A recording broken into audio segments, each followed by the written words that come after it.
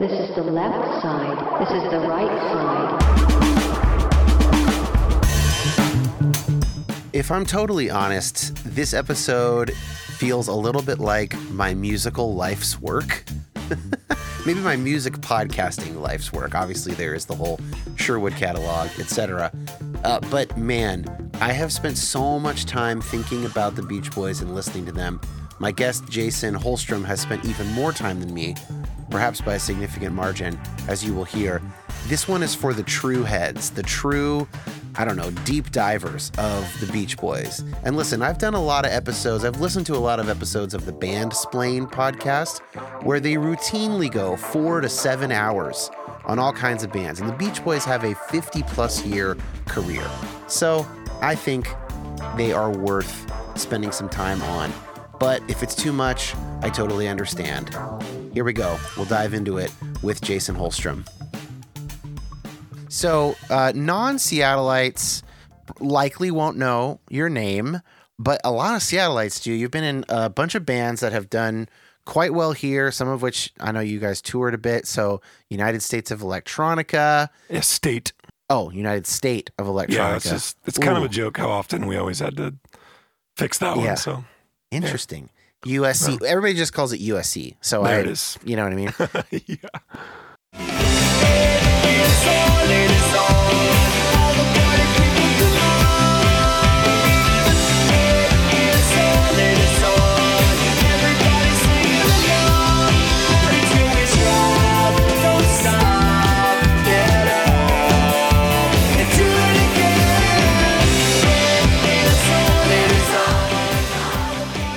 Then Wonderful, which is where I first got into your music. Cool, man. Awesome.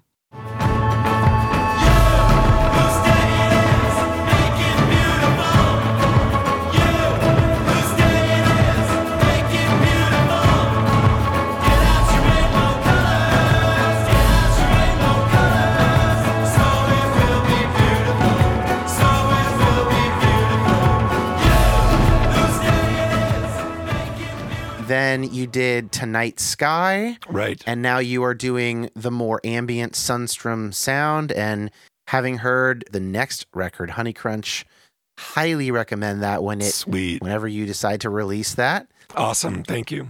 Here's a clip of the Tonight Sky track, Bonfire.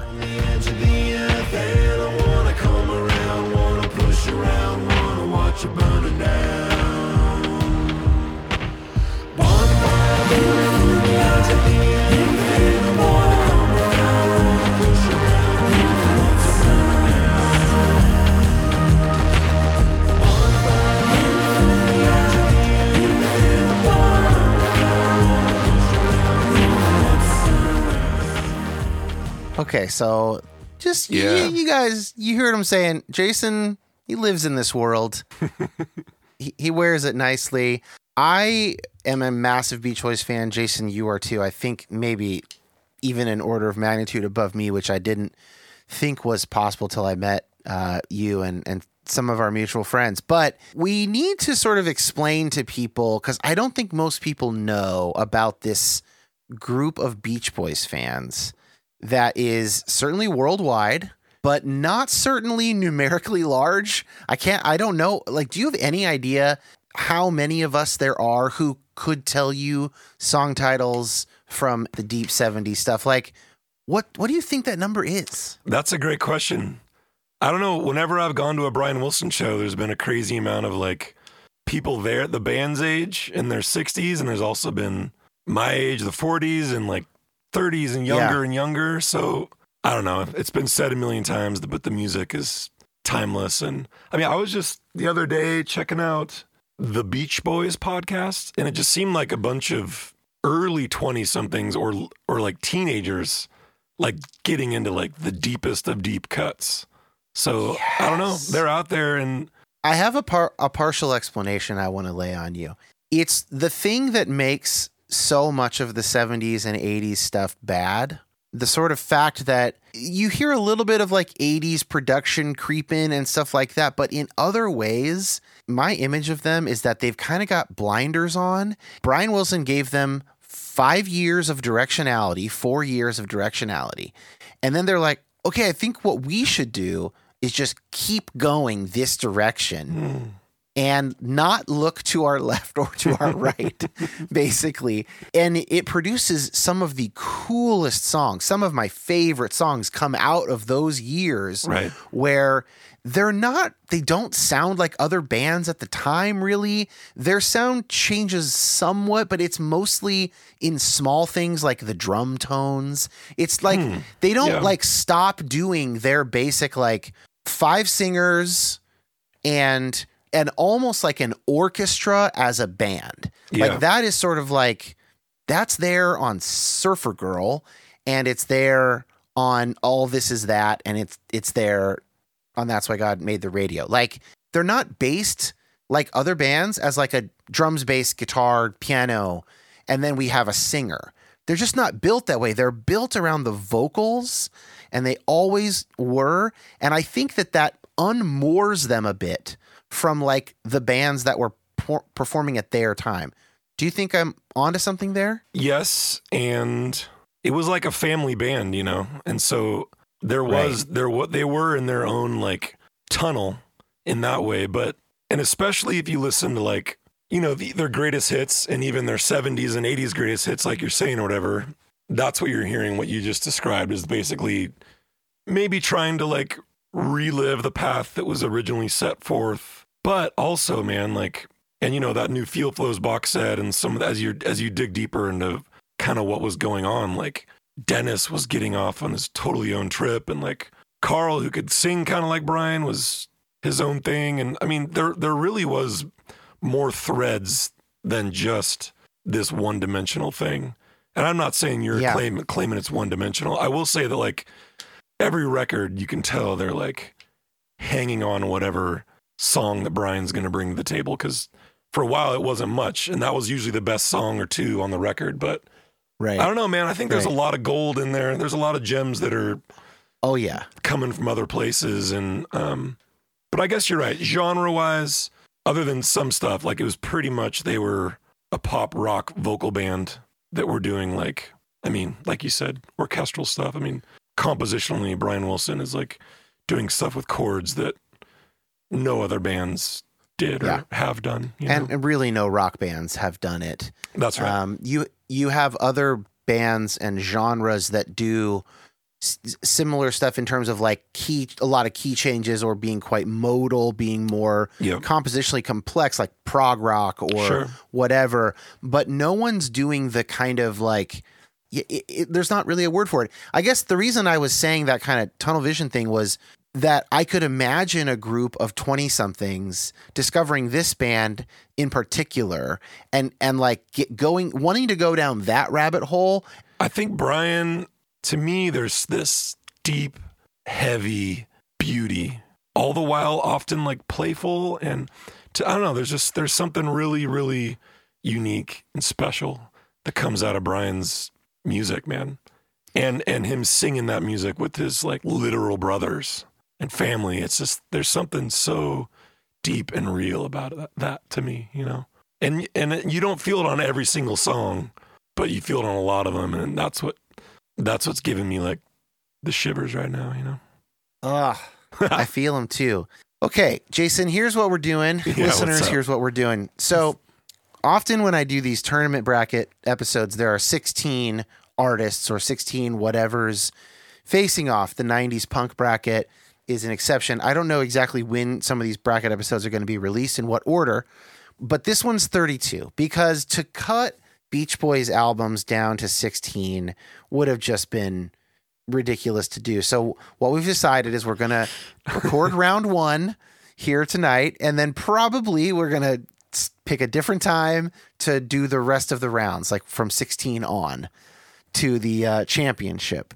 It is a seeded list of albums from the first seed to the 32nd seed. There's really like 29 or 30 albums, depending on how you count it. And so I added in one live album and one group of what we're just calling a singles collection. Oh, cool. You put that together. Awesome. I did. Yeah. I decided to put that in there because there's just some cool songs that we'll get to hear. but mostly it's like the 29 sort of, these are definitely studio albums by the Beach Boys. And so they're seeded 1 to 32. Top seed is Pet Sounds. Bottom seed is Summer in Paradise. Summer in Paradise. That's That's the like- bottom seed. I mean, 1992. Can we just skip Summer that in one? Paradise. No, I'm just joking. No, that'll be fun. That'll It's be a fun. sacrificial lamb. It's a Yeah. sacrificial lamb. We'll give it its due. Here are the inclusion criteria. These were just all the Beach Boys albums. And in terms of which song I play, every round that an album makes it to if an album wins over the other album and it makes it to the next round, we hear a different track from that album. So we get to listen through these albums, and deeper albums are rewarded, and they do better and they go further. So for instance, we're going to hear Wouldn't It Be Nice on Pet Sounds in round 1. And then assuming that Pet Sounds beats Summer in Paradise, then we'll hear God Only Knows in round 2. The way that I pick the song order is based on Spotify play count. All right. Interesting. These songs have to face off. That's the other thing. So each round, we're not actually talking album versus album. If it's hard to decide, it's song versus song. Yeah. And really, as much as possible, don't choose based on how much you've historically loved the album. Choose based on this song is hitting me better than this other song right now. Right. Yep. And then the album, which albums are the greatest, they will prove that to us by winning these matchups and going further in the tournament. Very nice. What we tend to do is wait until the album is eliminated and then talk about the album. So you can definitely it. talk about songs that we play. Let's discuss those songs. If you've got stories, memories, whatever, if there's Cool. something you really love about it. And then when an album gets eliminated, so when Pet Sounds beats Summer in Paradise from 1992, we will share any thoughts, if we know anything at all about Summer in Paradise. We'll Yeah. chat about that, and then we'll bid it farewell. Yep. Here's how we decide who wins. You decide, Jason. You have Yeah. final say. All right. And I can try and convince you of things, which I will occasionally try to do. Fun. But ultimately, it's up to you. And I get 2 vetoes in the first round that I can use. Cool. And then 1 veto in each round after that. All right. Eventually, we're going to come up with a winner. We will crown the king of the Beach Boys discography, whichever album that shall be. Fun. So here is every Beach Boys album that we are going to talk about and listen to clips from on this likely 2-parted episode. Pet Sounds, Summer in Paradise, Surfin' Safari, 2020, Shutdown Volume 2, MIU album, Friends, The Beach Boys in Concert, The Beach Boys Today, Beach Boys Concert, that's a different album, Wild Honey, is. Beach Boys Party, Surf's Up, The Beach Boys, Holland, Smiley Smile, Smile Sessions, that's what we're calling the sort of Smile album, Stars and Stripes Volume 1, There Was Never Volume 2, Surfin' USA, The Beach Boys Christmas album, All Summer Long, L.A., parentheses, light album, close parentheses, That's Why God Made the Radio, The Beach Boys Love You, Summer man. Days, parentheses, and Summer Nights, exclamation point, close parentheses, 15 Big Ones, Little Deuce Coupe, our singles collection, Sunflower, Keeping the Summer Alive, Surfer Girl, and the most weirdly named Carl and the Passions - quote, so tough, unquote. By the Beach Boys. By Carl and the Passions, so tough by the Beach Boys. That's Don't right. understand that. Yeah. Oh my gosh. I love to ask this question. What happened in you as I read that list of album titles? Oh, I got stoked, man. And some of them, it gets tough there in the middle. Some of those middle seeds, it's just going to come up to what song comes on, you know? I will say that there's one album here that I've never listened through all the way. And I'm probably in the vast majority of even deep Beach Boys fans to say that I've never listened to Stars and Stripes Volume 1. Here we go. Without further ado, let's dive into this tournament. So, round 1, match 1. The top seeded Pet Sounds, 1966, and the bottom seeded Summer in Paradise, 1992. Let's start with Summer in Paradise. So, this album is not on Spotify or Apple Music. You can find it on YouTube, And Jason, you and I, you tracked it down last week, sent me the link, and we were kind of listening and texting back and forth about it. And it is not as bad as you would think. Yeah. That's what I would say. Yeah. I think it might be a better album than 1985's The Beach Boys, which is the interesting. Or I don't know, it might be better. There are one or two songs on The Beach Boys I can't live without, and there are no songs on Summer in Paradise that I can't live without. There's some on there's some on Summer in Paradise that like just I can't imagine anyone not just stopping it. You know what I mean? It's like they're so bad that it's just there's moments where you're just like, I can't take it. So I think that kills it for a lot of people, which is probably why I haven't listened to it that much either. And might be why it's not on any streaming services. They might literally be embarrassed by it. And the Beach Boys release everything. They release absolutely everything. So the fact that one has not been released. That's a good point. Is means something. Okay. Here's the song, Summer in Paradise, the live version from Wembley Stadium 1995. Oh, interesting. This is not a bad song. What year? 1995 recording from the 92 album. So this is their touring, basically on that album. It's the title track. If our lifestyle's over now, it sure is sad. We gotta get back to living without. Oh, man. Bring me sunshine, water, and an ozone layer. Paradise, summer paradise. Paradise is a state of mind where Mother Nature nurtures and mankind. The recorded version on YouTube is significantly better than the live version. Let's say that. That just seems like the most bottom of the barrel, like corporate arena. Man, I think I hear Carl's voice in there, and it just gives me a little bit of warm heart. You know what I mean? Mm-hmm. Yeah. It's like whenever Carl's singing, it's like we're in a good place. So that's what I take from that. Yeah. Talk about nostalgia. Mike Love is just really, He's really just got one speed, and it's nostalgia. That's it. Yeah. All right, that's up against Wouldn't It Be Nice from Pet Sounds. Wouldn't it be nice if we could wake up in the morning when the day is new? After having spent the day together, hold each other close the whole night through. What happy times together we'd be spending.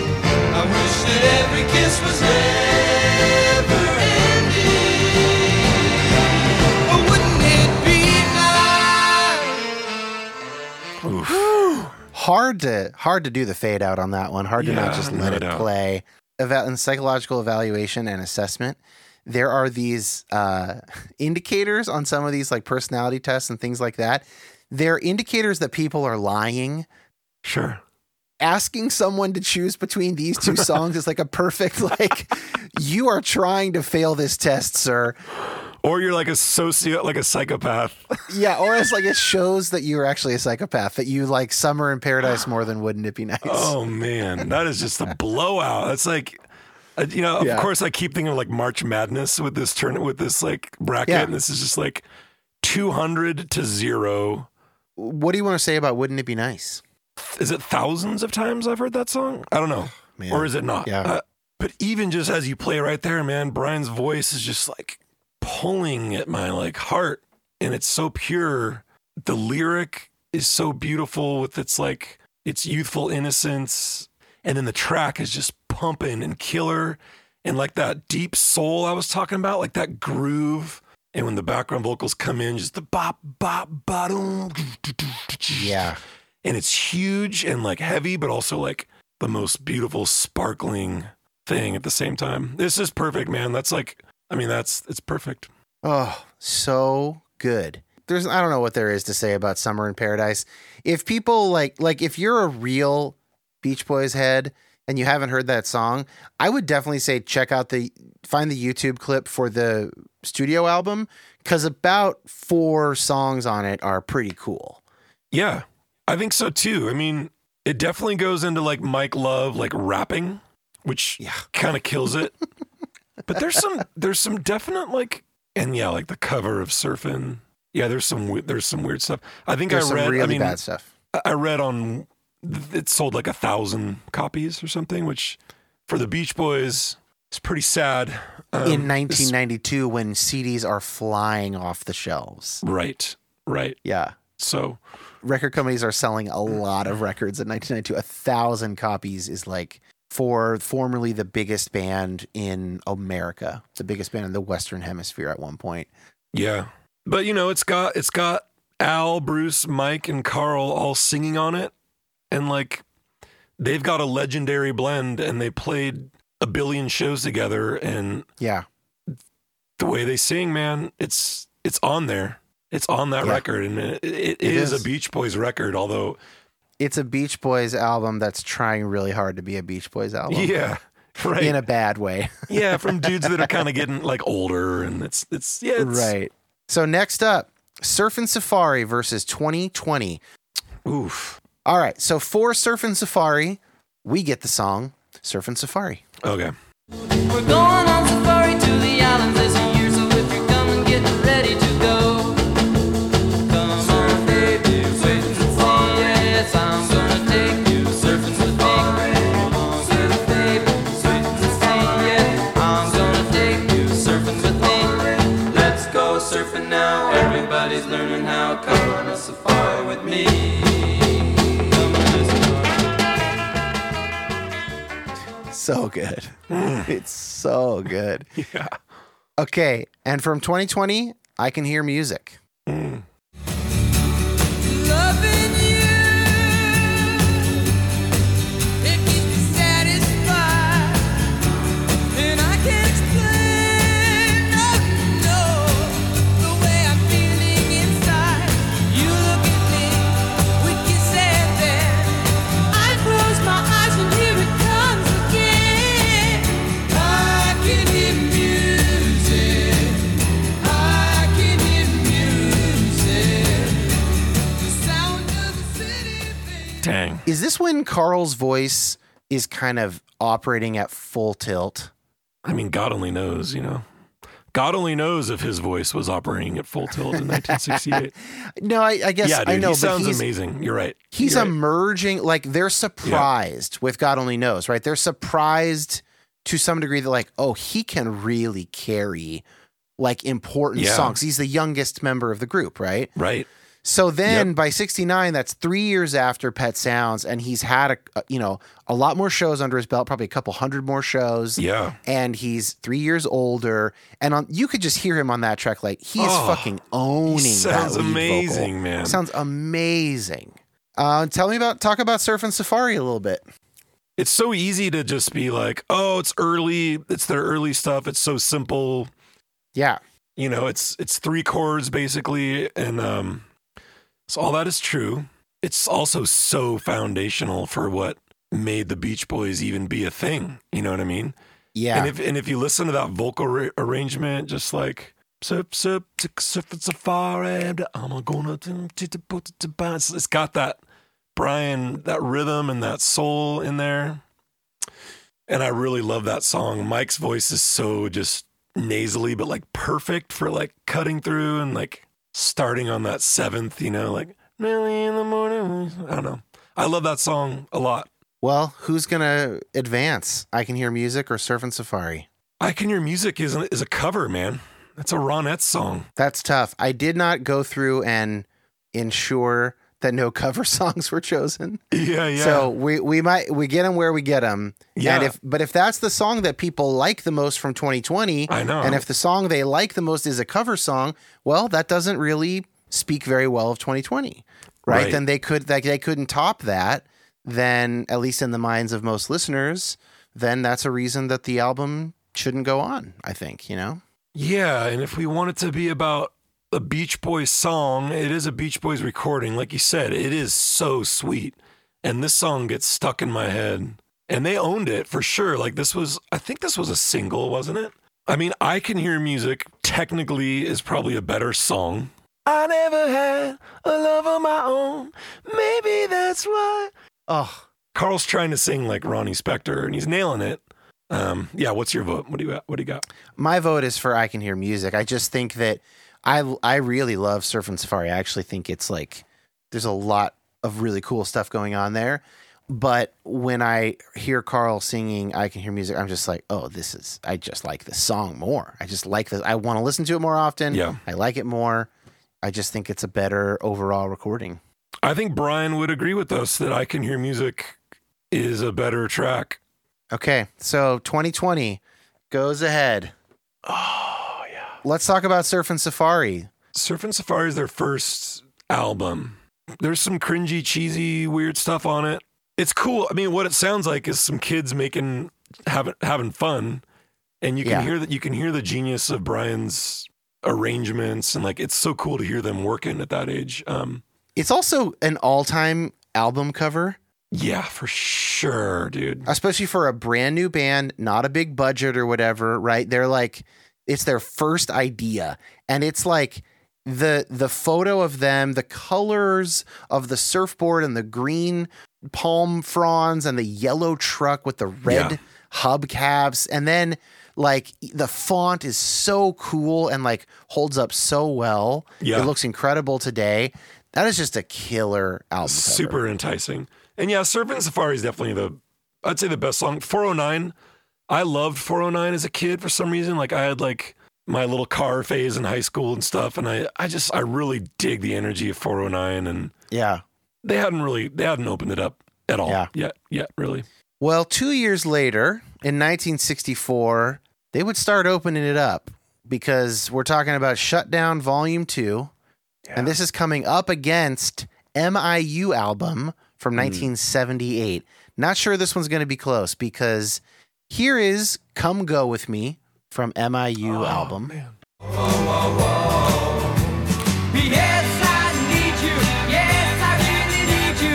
Please say you never leave me. Well, say you never. Yes, you really never. You never give me a chance. Come, come, come, come, come into my heart. Tell me, darling, we will never part. I need you, darling. There's a time and place for that track. For sure. There is. Dude. Yeah. But here's Don't Worry Baby from Shutdown Volume 2. Oh my gosh, really? Okay. Yeah. This is just like, hey, come go with me. Why don't you go and fuck yourself? That's what Don't Worry Baby's saying. Straight up.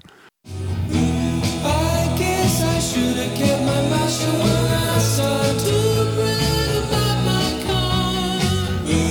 But I can't back down now because I pushed the other guys too far. She makes me come alive and makes me want it right when she says, don't worry, baby, don't worry, everything will turn out alright. Come on. Yeah, it's not even a. Yeah. Yeah. Yeah. There's no question. Oh, So, man. Here's my question about Don't Worry Baby, because it's a rare thing for the Beach Boys. They've got the lead vocal panned hard left and all the harmonies panned hard right. They almost never do that, but this track has that. That's the stereo mix, which is what I tend to listen to. Yeah. Do you like that decision? So yeah, Brian only had hearing in one ear, and also, as was I think the times, they mix their stuff in mono. So we know that when we hear an early mono mix, Brian Wilson was there saying thumbs up, and so you got to respect that.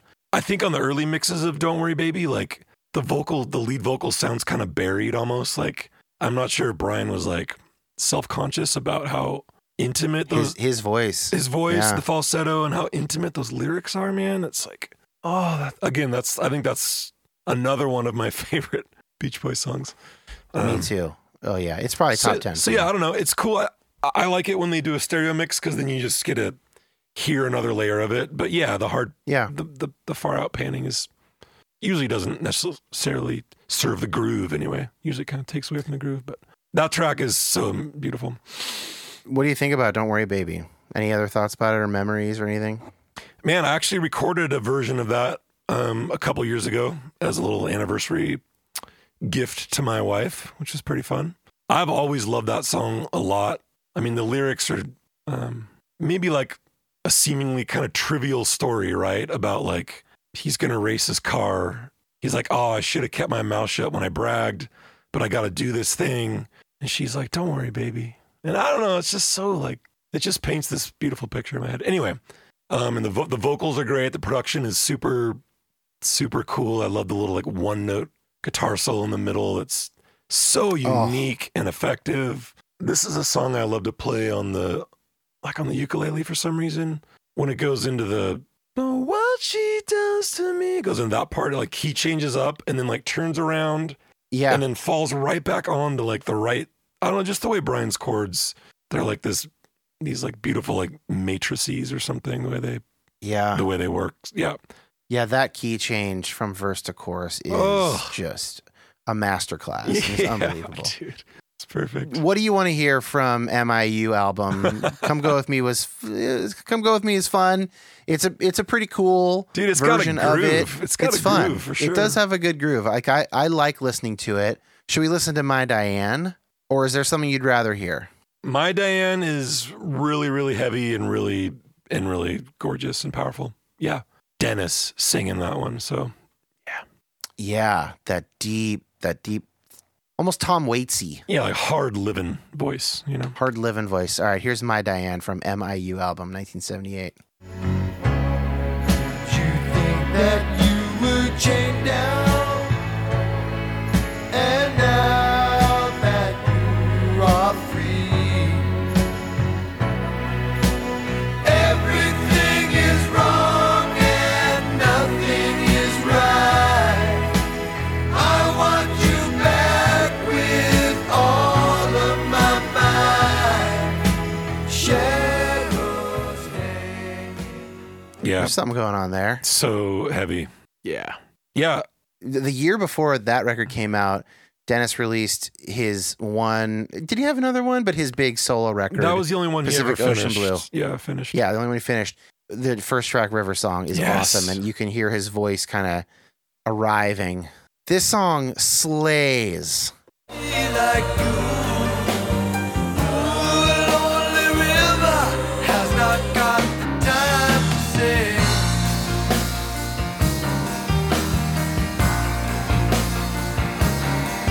I was born into the city life.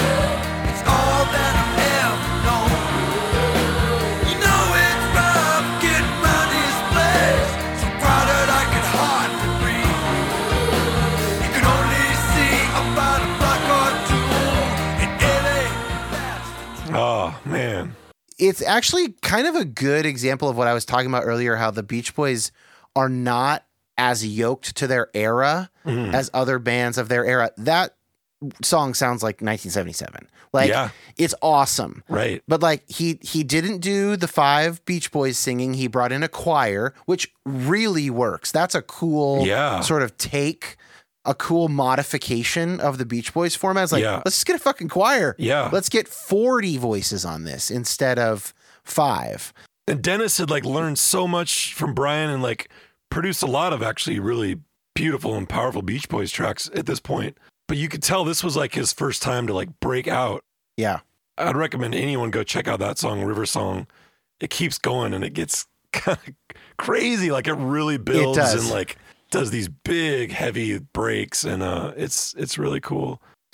It's a really ambitious song, and I love that it's track 1 too. I read some quote that was like, if Brian Wilson would have released River Song in 77, the world would have gone nuts. You know what I mean? I think that's true. If that was a Beach Boys jam, it would have been like relevance all out of nowhere, you know? Which is crazy. I think that's totally true. And that's true. Like Dennis was always like the actual cool guy in the band, you know? Oddly enough, MIU, I think he kind of refused to play on MIU. I think he had nothing to do with MIU except for being the vocal on My Diane. Which sounds so much shakier and less confident than his vocal on River Song there. Like those were really different vocal performances. Yeah, for sure. I mean, it's a Brian. Yep. It's a Brian song, but he sounds like the really fucked up, thrashed Brian of the 70s and 80s. Yeah. There. Like kind of the height of the staying in his bedroom all day time. Like when he's totally thrashed his voice. Yeah. Which, by the way, Do we know if that was like primarily acid reflux? If you're laying down all day and eating a ton of food, that's going to tear That's up a your good point. voice. I think like there's other substances at play, like probably way too many cigarettes and everything Sure. else, Cigarettes and acid reflux, I'm going to give Alcohol those and 1 and 2. cocaine and Yeah, everything, I alcohol. guess. Yeah, it's true. But yeah, so but Jeez, MIU, all right, poor there's guy. I got love for MIU. It's a weird album and it's a weird situation that brought him there, and I think this is maybe the first time where Mike was really trying to like, come on, Brian, let's go do the old pop jams. And so like, Yeah. I mean, I'm looking at the track listing and it's like 3 songs over 3 minutes on the whole album. So they're like Yeah. quick and snappy. And I mean, Yeah. Kona Coast is super fun. Pitter Patter, Bells of Paris. I mean, I like a lot of these jams. Hey Little Tomboy's a little creepy, or significantly creepy, but Hey, little tomboy. Who? Yeah. Let's leave that song on Jeffrey Epstein's island. So when for you did your Beach Boys fandom sort of kick into turbo? Like when did it cross that line of like, okay, I'm getting more into this than my other friends who are also into music? oh man, there's all these little checkpoints along the line from like being a little kid and just my dad having like the oldie station on and just, I want more of that, whatever that is, and it was the Beach Boys, Mm-hmm. to like having, in my like late teens, some like discovering Pet Sounds while I'm going through this like emotional thing with a girlfriend at the time or something. Right. Man, like getting out of college and being, starting to be playing in bands at that age, like early 20s where the world is expanding. And then we discover the Smile Session stuff on that Good Vibrations box set. That blew it wide open for me. But then like the fact that I had those youthful experiences as well, it just kept, It connected back to growing. a happy childhood or happy parts of the childhood or whatever. Right? Yeah. It's sort of like if everything were the same, but these records all started coming out in like 1998 or something, Yeah. it would be different because we grew up in a world that was already fairly saturated with the Beach Boys. Right. It was in the wider culture. And so it's likely that we would be exposed as children. And that gives us like an extra power of nostalgia, Yeah. like an emotional multiplier. Right. That not only do you discover people who know American music just sort of casually agree that like, oh, he's probably the best American songwriter we've ever had. And so like you come up against the greatest American songwriter we've ever had, maybe composer, I don't know, pop composer, Yeah, that's whatever you want to sticky, call it. but I get it. I get it. It's tough because songwriting implies sort of equal lyrics, and Brian is certainly not the best Right. lyricist in American history. Bob Dylan, or you know what I mean? It's like, but I hear Yeah, you. it's like he can't compete on that. But like in terms of like a single musical mind in American There it popular is. music, There that's it what is. it is. People will basically go, yeah, that's Brian Wilson. He's the number one that we've ever had. And so you're going to hear that. You're going to hear whatever that mind made. And that's going to blow your mind. But then the fact that you also fucking remember it from sitting on the carpet at age 5. Right. You can't buy that kind of emotional resonance. Yeah. Which is so special. And even their like early stuff was already built with some sort of nostalgia in it already. I love that. Yeah. It's nostalgic for my dad in the 80s when he's playing it for me already, but it's also like, or it is for them in 68 when they're singing Do It Again, or like even Right. singing about the girls on the beach or whatever. Like there's this kind of longing nostalgia like built into it in a way. And I think that's right. Yeah. so, yeah, there are other checkpoints too along the line. When you start to get into that Smile music, it kind of opens everything up, and then you're like dying to know what's after. And then it's like Yeah. exploring the records beyond. And there's maybe one song that I like on Love You. And then you're like, oh, wait, I guess there's 2. And then you're like, oh, wait, okay, I love this whole thing. And then you're like, wow, if Love You's that good, I need to check out whatever, Yeah. it just seeds, man, just like expands that way. So All right, let's get back into the tournament. We've got 1968 Friends versus the Beach Boys in concert. yes. So here's from Beach Boys in concert, Sloop John B live. I wanna go home. Why don't they let me go home? Yeah, yeah. Well, I feel so broke up. I wanna go home. The first mate, he got drunk and broke in the captain's trunk. The constable had to come and take him away. Sheriff John Stone, why don't you leave me alone? Dude, hot. It's hot. Pretty good live. I mean, Yeah. performance of it. Those Yes. Pet Sound songs. I cannot imagine the difficulty level of doing those live. Yeah. This came out in November 1973, so this is like their popularity is way down in the States, has almost cratered here, but they kill live all around the world, right? That's my understanding of Yeah. the 70s. Here's Little Bird from Friends. Whoa, interesting. Staff on away. If I keep singing, he'll come back someday. Dawn, birds still gone. Guess I'll go mow the lawn. What a day, what a day. Ooh, what a beautiful day this is. Yeah. Cool. That is a weird fucking song, Yeah. dude. Where's my pretty bird? That's just a weird song. That's in that like late 60s, early 70s era where there is some maximally, it sounds like sort of drug induced songs. I like it though. I think this is the first official Dennis Wilson composition. I don't want to hijack too much from the Sail On podcast, which is there's the Beach Boys.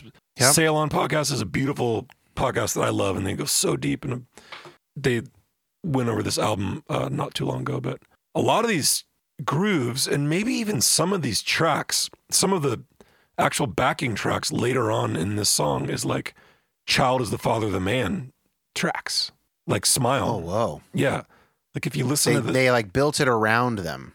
it was a Dennis song, but like maybe like a Dennis snippet that Brian was like, cool song, Dennis, and like finished it and was like, look, guys, Dennis Yeah. made a song, which is cool because it's his little brother, you know? Yeah, that is cute. That's cool. Yeah. I've always loved this song a lot.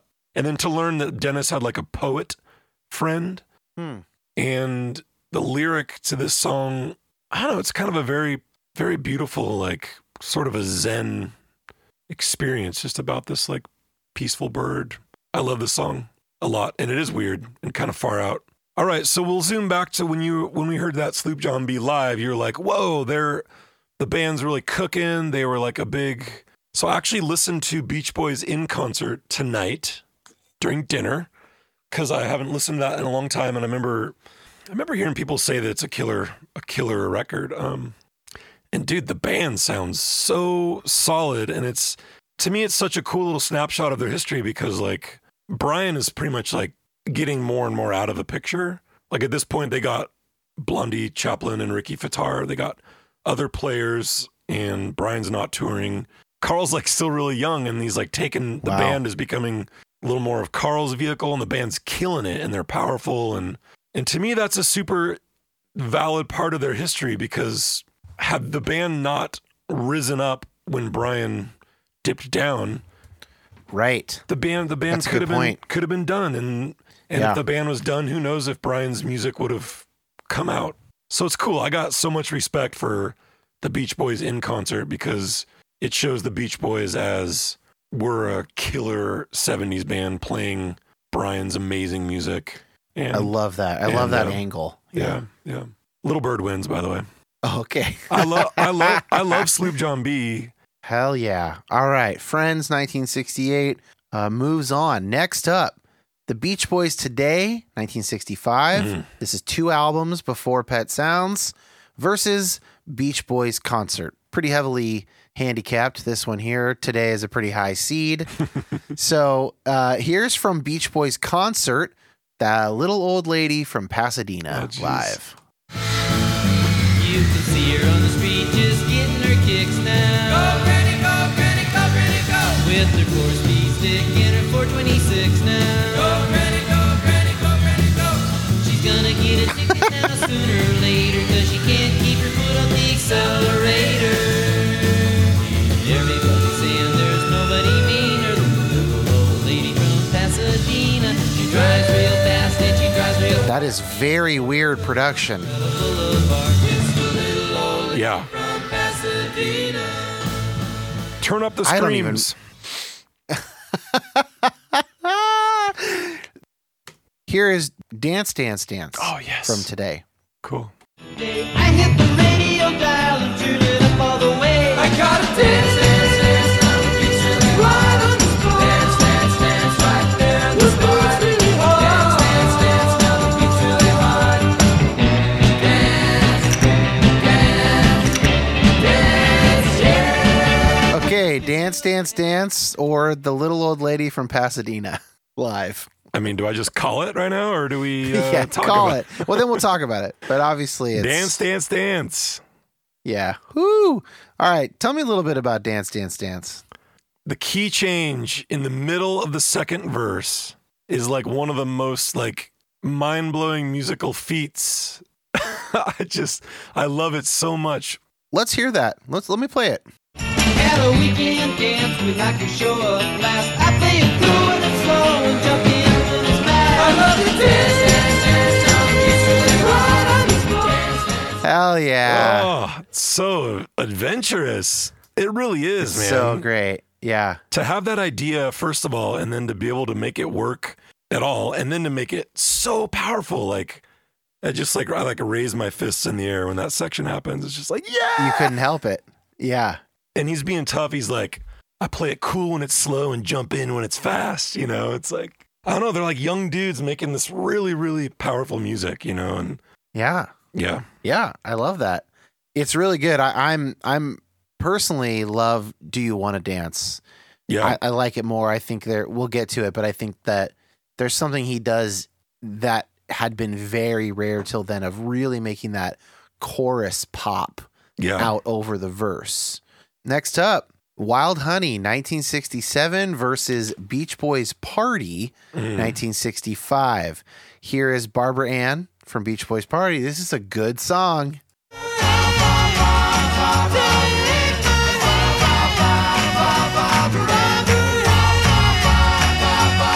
You got me rocking and a rolling, rocking and a reeling, Barbara Ann, ba ba ba ba ba.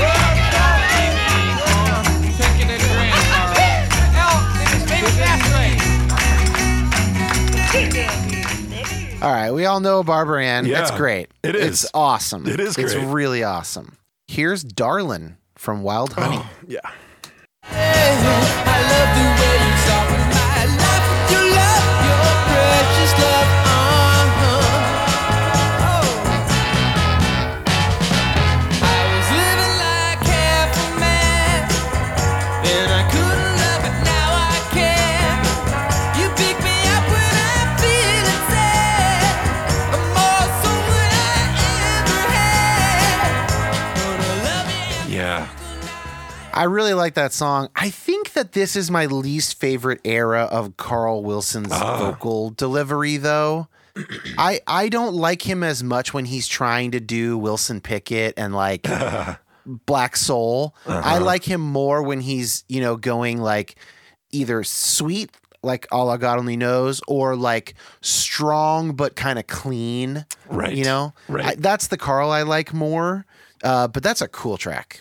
Yeah. What do you think hearing those tracks? That's kind of the, they always say like Wild Honey is like Brian, they were like, let's make an R&B record, So I think so I know what you're saying about that Carl vocal. Not my favorite necessarily Carl vocal either, but man, talk about a killer Brian Wilson song. I really love Darlin' so much. I feel like I sing Darlin' just walking through life every week. Love that. I guess not a whole ton else to say. That song became one of their like forever long lasting live jams too. And Yep. there's a lot of really killer live versions of that. But I agree. Carl's got such a sweet voice, and rocking it out isn't necessarily like his forte, but he could do it for sure. So Yeah. So you're sending Wild Honey on over Party? yeah, for sure. Party is a weird record. It's supposed to sound like they're playing like a house show, but they added in all the crowd stuff later. Yeah. It's kind of cool, like stripped down, kind of more acoustic accompaniments, like at a house party. You get a couple instruments in there. And Barbara Ann it's a perfect song for them to cover with their vocal style. I mean, it's like it was written for them. It's that kind of a song. I also think it was in that movie, like Three Ninjas, this like dumb kids ninja movie and like they perform it on the stage. And I just remember like that might've been like a little, oh yeah, remember You Love the Beach Boys. Like it might've helped me like around age 11 or whenever I was when that came out. Like, hey, don't forget about the Beach Boys. They're going to come back to you as a teenager, Right. But I never listen to Beach Boys Party. Like I don't put that record on. I did tonight again, getting ready, and I feel the same way. It's interesting. This is one that's like such a quintessential on every greatest hits, I feel like, but it's so different than any other Beach Boys song. It really is. It is by far. And it was always part of when I thought of the Beach Boys. It was like Little Deuce Coupe, Barbara Ann, my dad singing it. And so to me, I love it. I've never even really heard the original version of the song. To me, it's totally a Beach Boys song. I have either. And in a lot of ways, Beach Boys Party was like something the label, I think, encouraged them to do after maybe some, was it post Pet Sounds, after some like less than stellar like commercial numbers? It's 65, so it's right before. I think it might be after Today or before Today or something like that. Yeah, so it's fun. It's fun. I mean, it's crazy. There's like songs off of Help. There's like a bunch of Beatles songs and stuff on it, which is interesting. And it's a fun listen. But yeah. Next up, a pretty heavily weighted matchup here. Surf's Up, 1971. Often thought of as like really the great of the 70s albums. Versus the Beach Boys, 1985. Not exactly thought of in such glowing terms. Right. But as we are about to hear, it does have two great songs, because even when Surf's Up beats it, and Surf's Up will win, we're still gonna play the other song. We'll see what we get, man. Are we gonna? We're getting it's Feel Flows versus Get You Back. All right, there you go. Ooh, Feel Flows is. All right. So here's Get You Back. Actually, I'm gonna play Feel Flows first so that we can hear the two from the Beach Boys, 1985, in back to back. Here's Feel Flows from the Beach Boys album Surf's Up. Give it up for royalty when you hear it coming. That's right. I'm fearing all appearing message divine eases the burning, where the willing witness waits at my mind, where the hope dampens memory, where the wondrous will stands tall at my side. Feel flows, shall we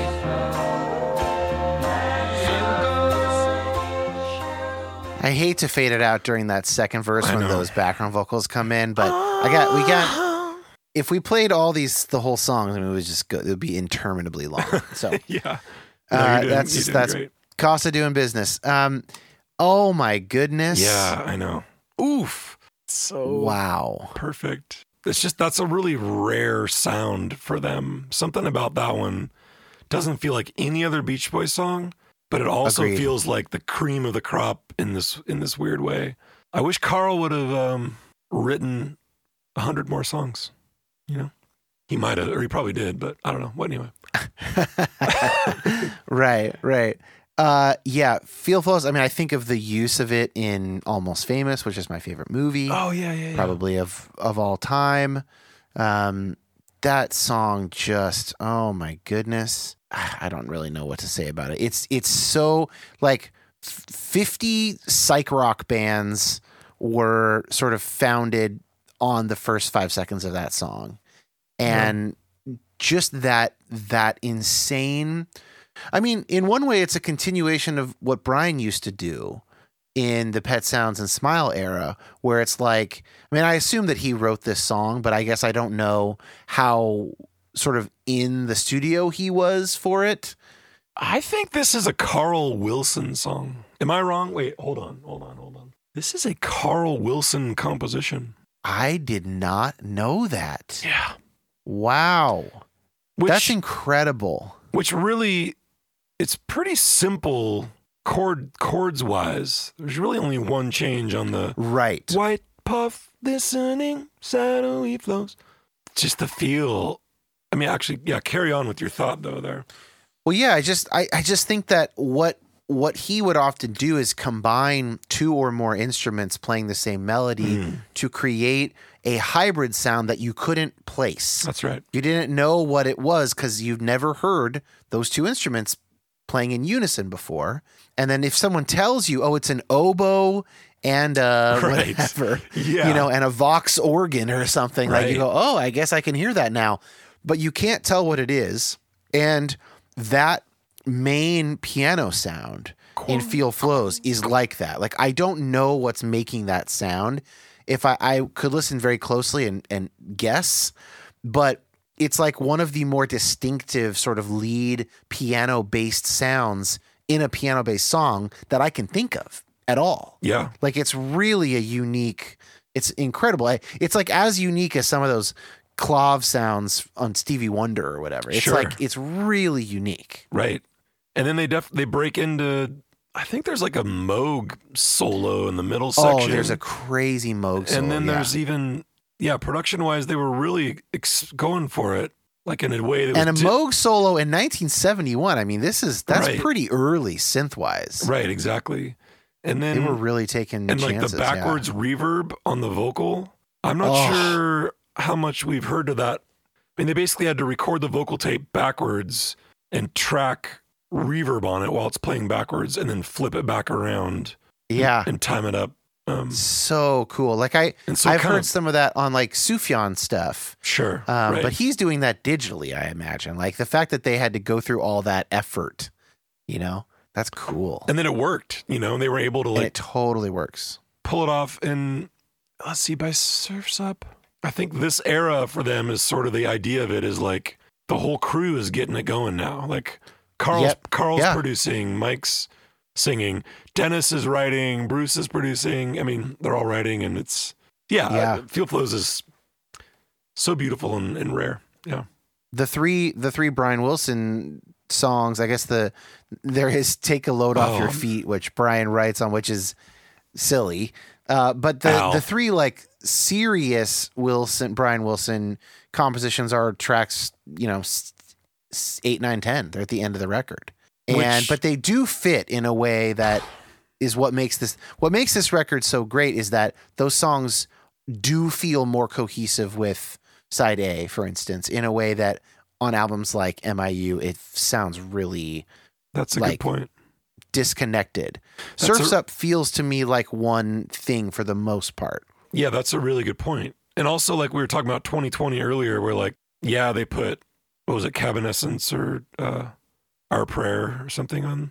Those felt so out of place. The Smile yes. tracks on 20, whereas like by the time A Day in the Life of a Tree, Till I Die, Surf's Up, clearly it's super ambitious even on this record, but it fits. You know what I mean? Like it's almost like they build the album to just build up to that last track. And Well, we'll get Surf's to Up. that track. Surf's Up wins. Feel Flows wins. But what's interesting? So as Surf's Up goes throughout here, we haven't even heard Get You Back yet, but we already know that Surf's Up wins. You just know Get You Back so well that I didn't need to play it. We might need to edit that one over. No, it's funny. Scoot that one over. I love Get You Back, by the way. Me too. I can't wait to hear it. But the thing about Surf's Up, I'll just say briefly before we get into these tracks from 1985, self-titled The Beach Boys. The songs that make it onto Smile, this is something I forgot to mention earlier that's important for which songs are eligible from which albums. The songs that ultimately make it into the main Smile or Smile Sessions track listing, those don't get counted on other albums.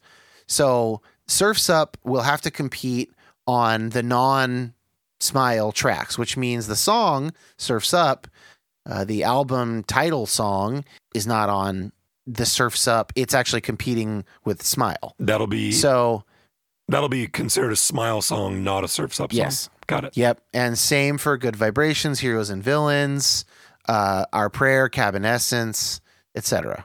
Anything like that will not count from, and any other song that I didn't mention that's on Smile, but that, isn't in the top 5 plays or whatever. I'm trying to think of what else might be on there. Wind Chimes or something. So Wind Chimes competed with other Smile tracks to be played in the tournament. It did not compete with whatever is on 2020 or Friends or whatever Wind Chimes is on. So Heroes and Villains is not part of Smiley Smile. No, it's not part of Smiley Smile. Got it. She's Going Bald is going to be all on its own. Okay. But let's talk. So here, I am going to play 2 songs from the Beach Boys 1985 self-titled album because these songs both fucking rip. Yep. Here's Get You Back. No matter what he ever do for you, he can never love you like I can do. So if I leave her and you leave him, can we ever get it back again?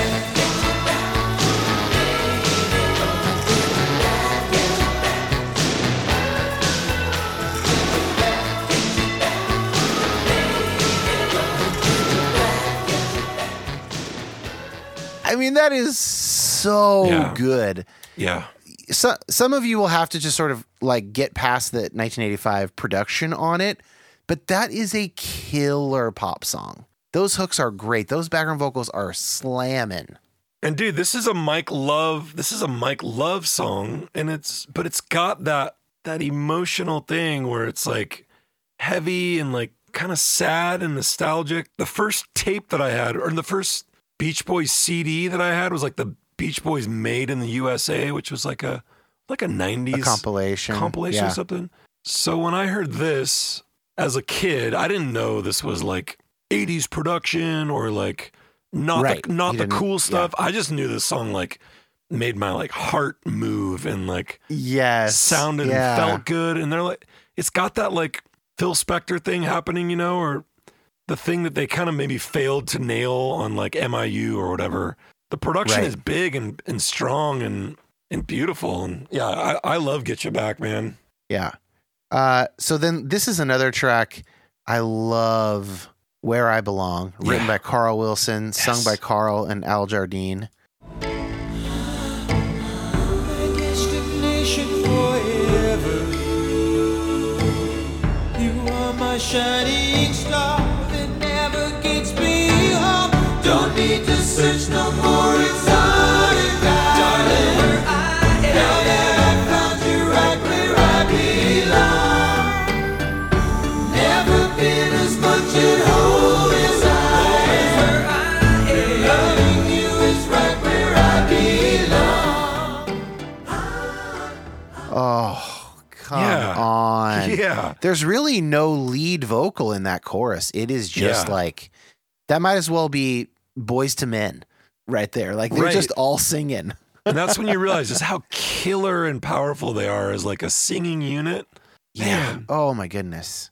So good. And I guess and that's Al, Bruce, Mike, Brian. That's the band. I mean, Dennis, this is the first record after Dennis had passed away, which is kind of crazy, but they're all there. There's more cool songs on this record too. And it gets weird. There's like a song written by Boy George on the song. Did you know that? I did not know that. Yeah. Passing Friend by George O'Dowd. There's some stuff on this that kind of echoes, or it's like precursor, I feel, to like Brian's solo debut record a little bit. But anyway. Yeah.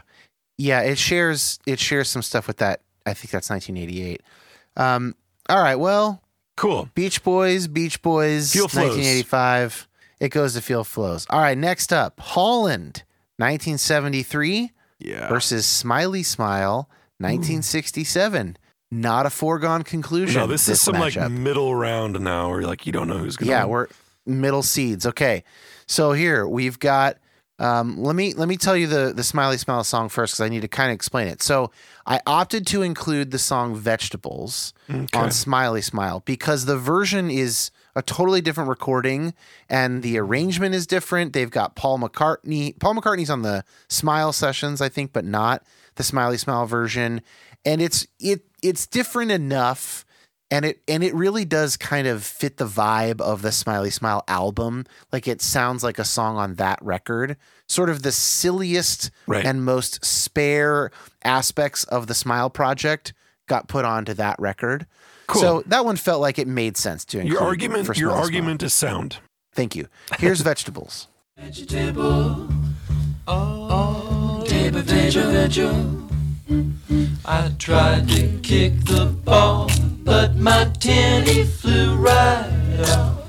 I'm red as a beet, 'cause I'm so embarrassed.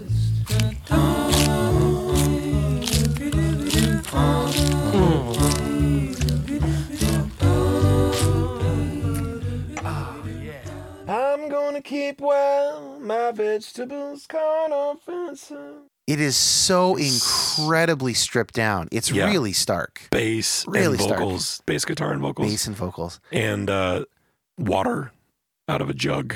Out of a jug. Water out of a jug, yeah. Here's Sail on Sailor from Holland, 1973. Geez. Oh, no. Heartbreak searing, always fearing, never clearing, persevering. Sail on, sail on, sailor. I work the seaways, the gale swept seaways, past shipwrecked daughters of wicked waters, uninspired, drenched and tired.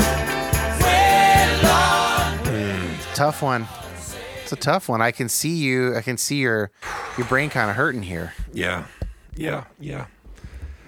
I mean, wow. Yeah. Again, I want to if I start to try to think to the next rounds, which I know I'm not supposed to do, right? You're not supposed to do that. Because there's a whole lot of love on Smiley Smile. There's a whole lot of love on Holland as well. Yeah, I'm a big Holland fan. Yeah. Yeah. I find myself listening to it 10 times as often as Smiley Smile. I got a lot of love for Smiley Smile, and I think it was the most brave move ever, maybe in pop music or something. Such a huge shift from what the world was expecting. I mean, the most minimal, weird, dry album coming after Good Vibrations sold 1 billion copies. It's right. And it kind of killed their career and maybe really killed did. Brian's mental health, but also began them on a path of being a family band in a cool way. Yeah. I mean, Vegetables, since it's such a key part of Smile, it becomes a big piece sort of, and it's really fun and funny and cool, and I love everything about it. But Sail on Sailor is epic lyrically, and the groove. Holland is getting back to that Beach Boys in concert record. Oh, you know what? We actually kill it as a big, powerful band, and you can feel it on Sail on Sailor. I love Sail on Sailor a lot, and I would pick it over Vegetables. All right. I'm not going to argue. I agree. Holland goes on. Anything else to say about that Smiley Smile record? I mean, you talked a little bit about it already. It feels like historically it's this letdown almost. But if you can really approach it as its own piece, I think it's got a lot to offer. It's really a wild ride. And yeah, it is. I think a lot of it's crazy to realize that Wonderful from Smile is on this. Wind Chimes is on this. That's where it's on. Vegetables Smiley is Smile, on this. Heroes and Villains is on this. So it's but all these versions, to me, they don't stack up. It sounds like they were just having a lot of fun at home, and it's just kind of super stony and weird and awesome. Little Pad is a highlight, and so I'm sad to see it go on. It's a fitting farewell. Moving on, we've got the Smile Sessions or the Smile album, whatever we want to call that, versus Stars and Stripes Volume 1. This is the second seed versus the 31st seed. Here's Stars and Stripes, and this is a reworking of the song "Don't Worry, Baby." Oh yeah. Something's bound to go wrong, but he looks in my eyes and makes With Lori Morgan on lead vocals. Don't worry, baby. Everything will turn out alright. Don't worry, baby.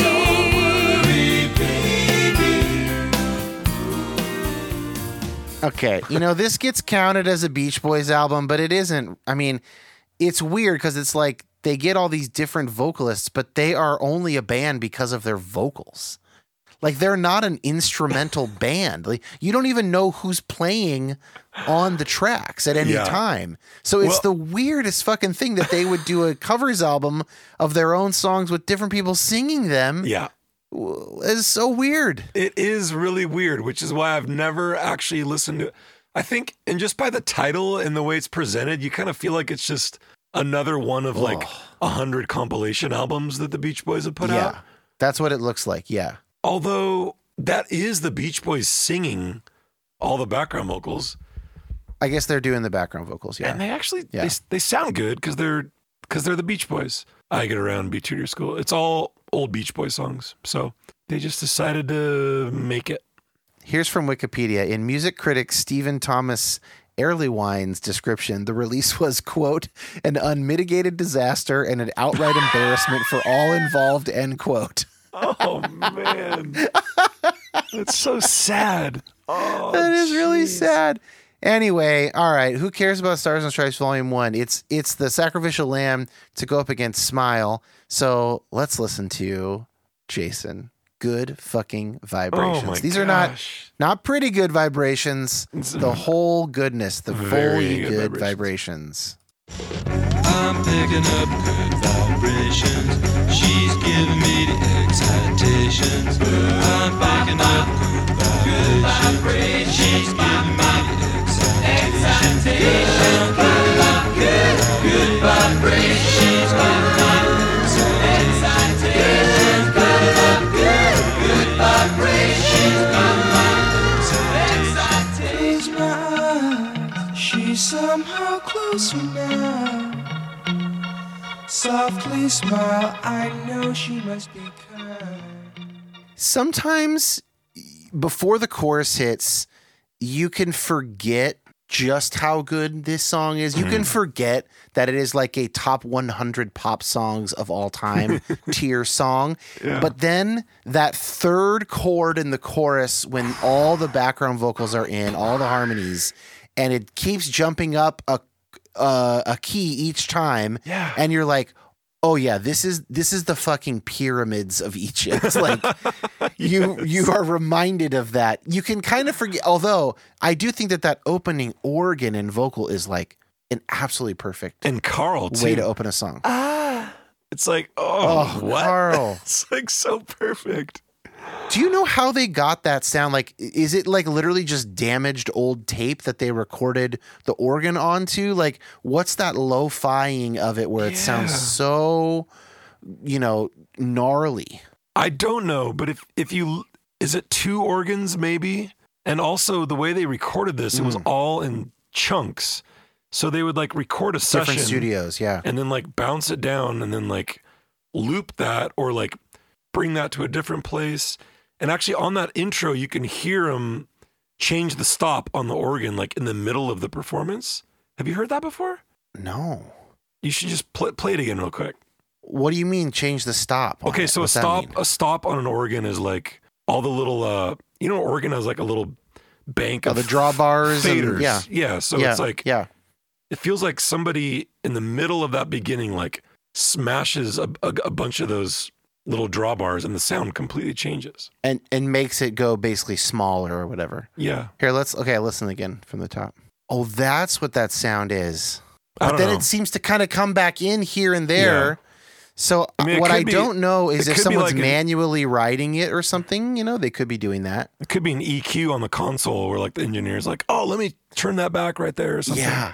It's Anyway. like, because they used to do this stuff, like they didn't necessarily know which one they're using, and they're trying things out, and then they might, like in that era, you might go, yeah, that sounds a little bit fucked up there, how it was too loud, and you turn it down, but like that's a really good take. That was like the best Yeah. vocal performance. So Right. they would just keep that one, because you can't swap out the vocal performance. You just Right. live with it. That's all over early Dylan stuff too. Like you're like, that was not the best instrumental take. Right. And there's all these things they leave in. Okay. But guess what? So- If you remove all that from music, as happens in a lot of modern music, Right. the soul's gone, the feel's Yep. gone. It's like that's what makes it kind of magic. Is those moments that you keep, you know.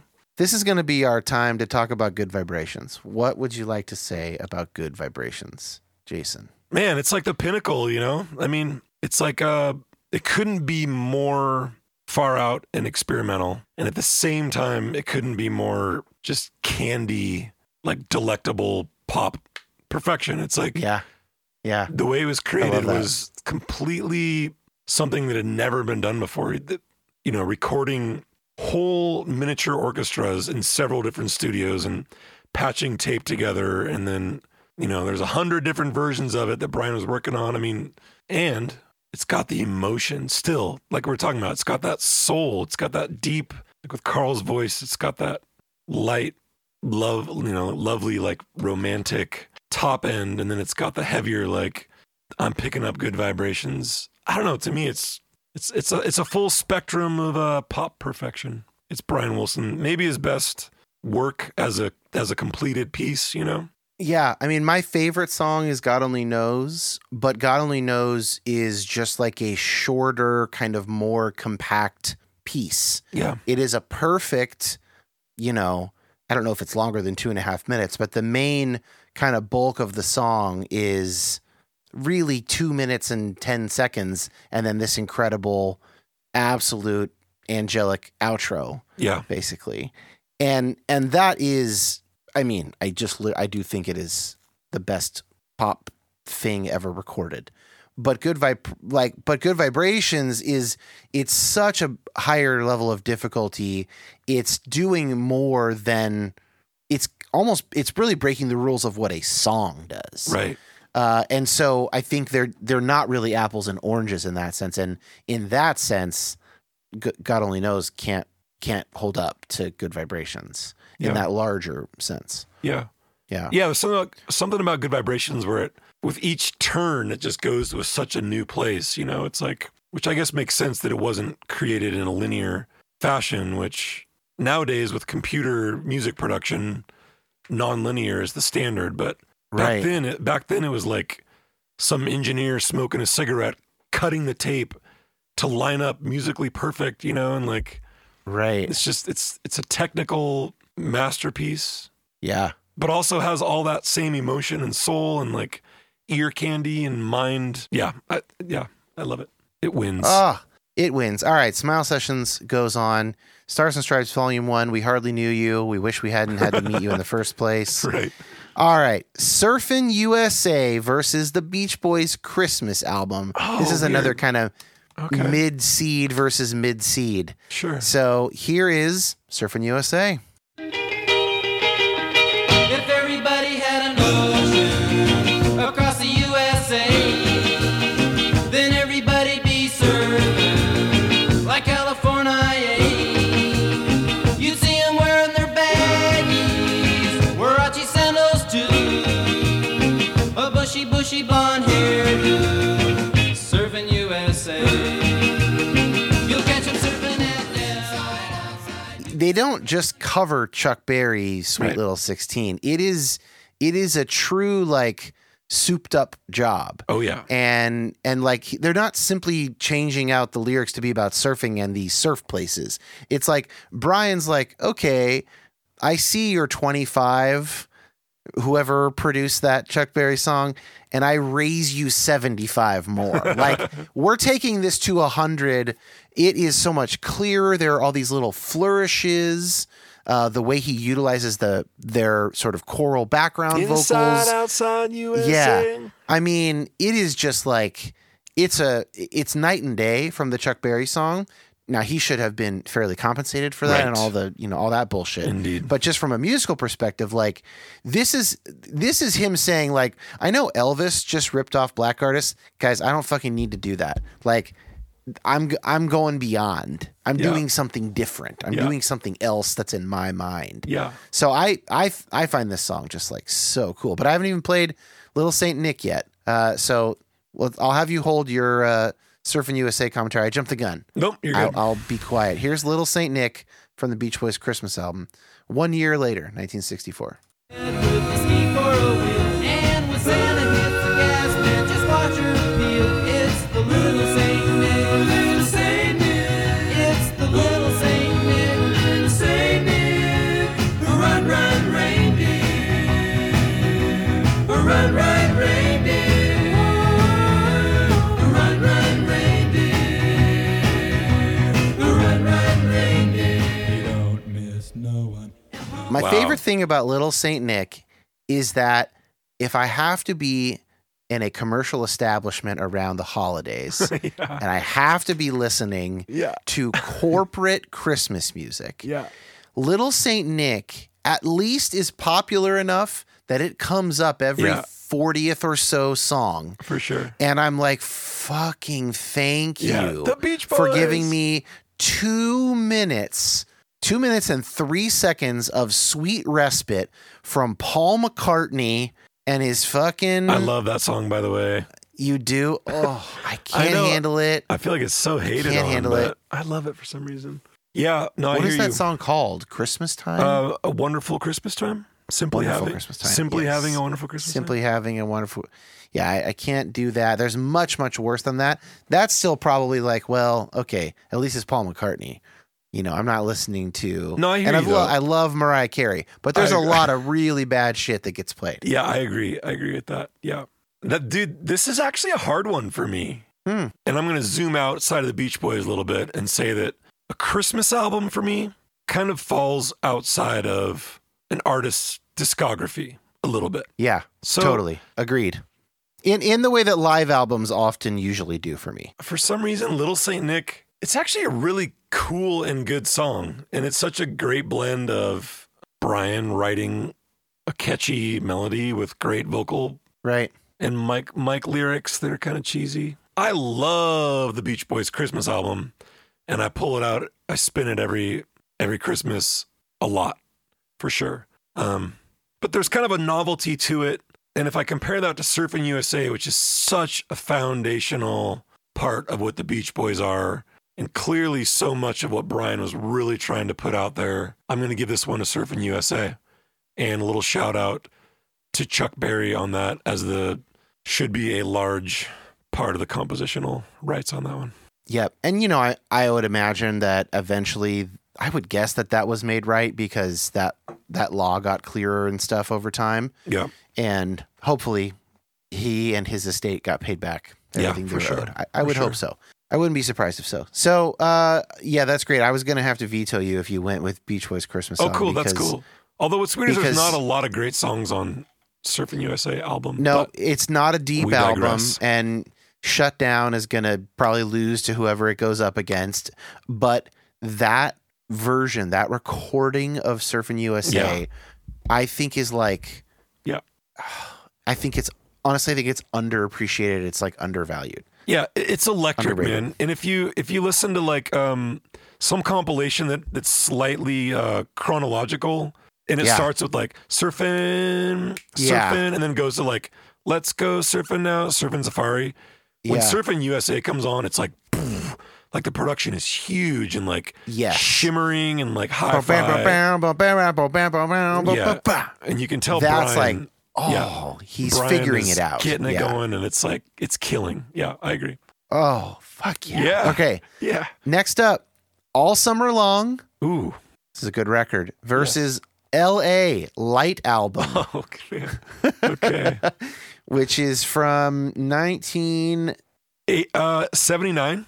79. Okay. Here's I Get Around from All Summer Long. Oh, Round, round, get around, I get around, yeah, get around, round, round, I get around, I get around, round, round, I get around, get around, round, round,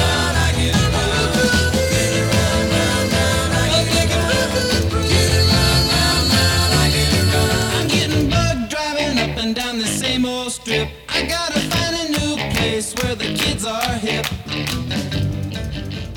Unreal. Oh, Unreal. so good. And here's this is gonna be easy. Here's Lady Linda from LA Light Album. Oh my gosh. Al. Al.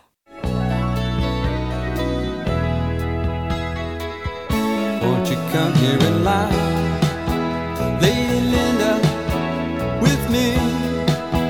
We can lie in the Green Canyon meadow, and we'll hear the birds sing in the spring. Don't you know if you stay, Lady Linda, with me? We can talk about love ever after when you lie down with me. Ooh, lady, won't you lie, lady, won't you? Ooh, lady, won't you? Oh, man. Wow. I don't really know that song. That's a cool, weird song. Dude, right on the Wikipedia, writer Johann Sebastian Bach, Al Jardine. Oh, it's so funny. And That's Ron awesome. Altbach. Ron Altbach. That's so awesome. Yeah. 1979. I love the album cover of this. I love the artwork. I think it's so awesome. Dude, I actually love the Light album. Something about it, man. They're somehow not trying to be retro on it. And so with that comes a bunch of like Dennis songs and some Carl songs where they're like, it's not just we're trying to be the old Beach Boys, which is probably why Beach Boys fans maybe didn't want it right then or something. But as Yeah. a lover of the band, they're doing cool stuff. There's only one Brian Wilson song on this. No, two. There's two. And so that sets you back right there. It's also got the 11-minute Here Comes the Night disco. Have you heard that? I have, but it has been a while. Do we need to play that right now? A lot of people think this is bad, but I know it's good. Okay, tell me where to start it roughly in this 11-minute song? Where should I look for? I mean, it starts cool, but I think maybe hit the middle and there's probably some vocal stuff happening. Although I don't really know, but give us a little taste. Here Comes the Night, 10 minutes, 51 seconds on the Beach Boys 1979 album, Light Album.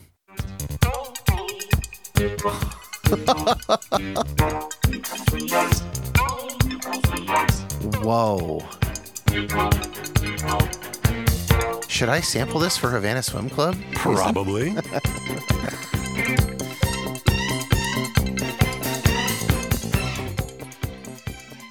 Nobody else has sampled it. Wow. What in the fresh hell? I mean, that's objectively, it's good. yeah, but it's such a weird choice for that album. Very much so. Very, Very very weird much choice. Very probably drug induced. So, what are you thinking? I Get Around or? Dude, I Get Around is one of the greatest Beach Boys songs. I think it was their first #1 hit. And It man, was. and that song is I am a deep lover of I Get Around. So this one is not a contest. I got love for Lady Linda, Al Jardine. I think he divorced his wife Linda and from then forth played it as Lady Liberty live. Oh, bummer. Yeah, a little bit. But yeah, A little knife twist every night. yeah, for sure. But yeah, I Get Around. I love how the beginning of that track is so powerful. It's just like a guitar going like boom, count, and then it's like 4 bars of only vocals, but it's so full. It's like it feels like, you don't even realize it's just like an a cappella break because it's so energetic, tough, kind of badass. Yeah. I love I Get Around. So, Oh. what do you think Well, about I'm I gonna Get play. Around?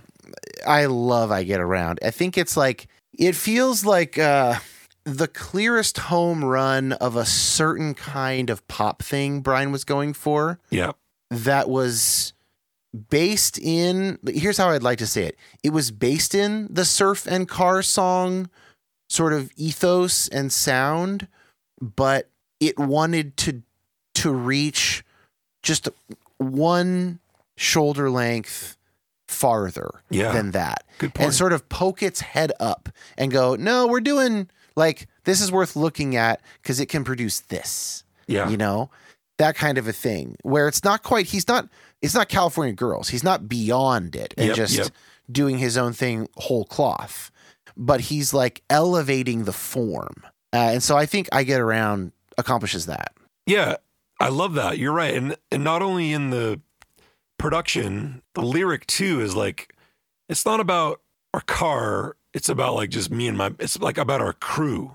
You know what I mean? Yeah. Which is kind of awesome. I'm with you. I Get Around.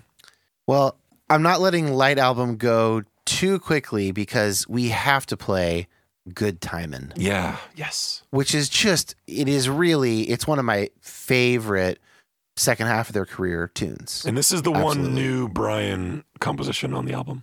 Oh, I didn't know that. Yeah. Him and Carl.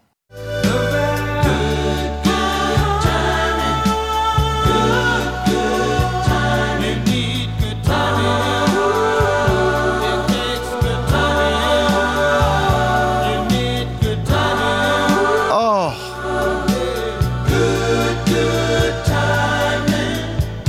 We're all going places.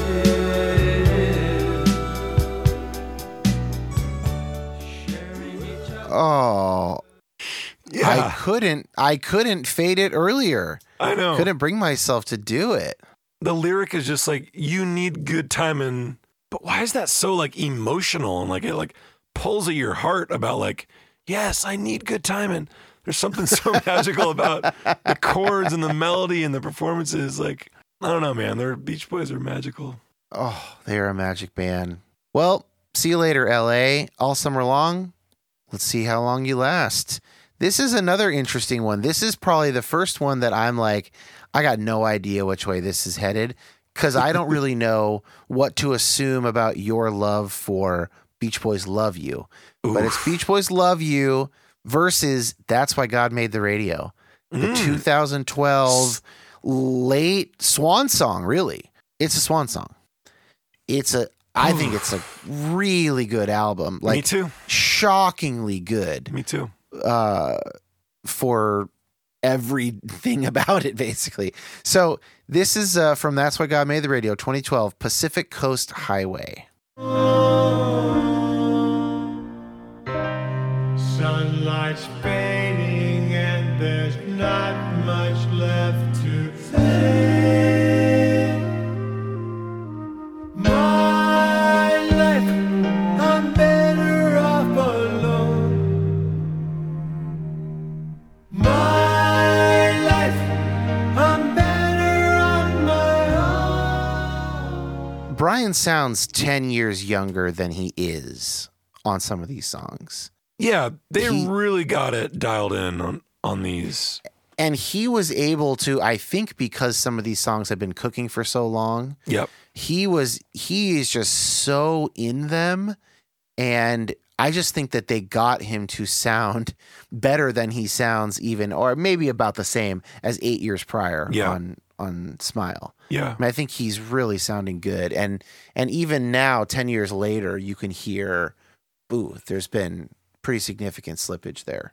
I wouldn't say heavy-handed, but there's plenty of auto-tune Yeah. throughout all those performances, which, brings it up to a more solid pitch-wise. But even that aside, I would agree with you. Like, you feel like you can really feel him singing it. He's not fighting it. He's No. expressing He's it not out beautifully. He is technically singing from a teleprompter, but he's not singing from a teleprompter. Right. On the, you know what I'm saying? On this record. It's the one where it feels like this, like you can tell this record was important to him. Yeah. This was kind of his last real sort of big chance Yeah. to sort of show what he could still do. I don't know if he knew that Mike Love would immediately disband after the cash grab of the 50th anniversary. We all knew that would happen. I Yeah. imagine people in his life probably told him that would happen, but I don't know if he knew it would happen. Yeah. But he treated this record like he knew that would happen. Yeah. This was not going to happen again, so like put it all on there. Yeah, it's crazy. You look at Brian wrote 11 of these 12 songs. And oddly enough, I don't think there's been that heavily weighted of a Brian album since Love You. And before Yeah. that might have been Pet Sounds, Yeah. which is pretty far out. That's Um, crazy. Yeah, I'm it really is really Brian heavy. I'm really surprised was that the number one Spotify count? Yep, it was, which is Wow. surprising. It must be on, maybe it was on a show or been on some like, some of their editorial playlists, the Spotify playlist, because this record doesn't have a ton of listens. I mean, that's, But Pacific yeah. Coast Highway is that's an incredible track. Well, especially I think if you come into it after From There to Back Again, Yeah. where Yeah. Al sounds like he recorded Help Me Rhonda yesterday. Like his voice sounds Okay. so great. I wanted to say that about Al Jardine. So it's been interesting as we time jump here tonight. I feel like nowadays his voice is the most solid. Like Yeah. That's Why God Made the Radio. Al Jardine's like, you're like, wow, For sure. he sounds great.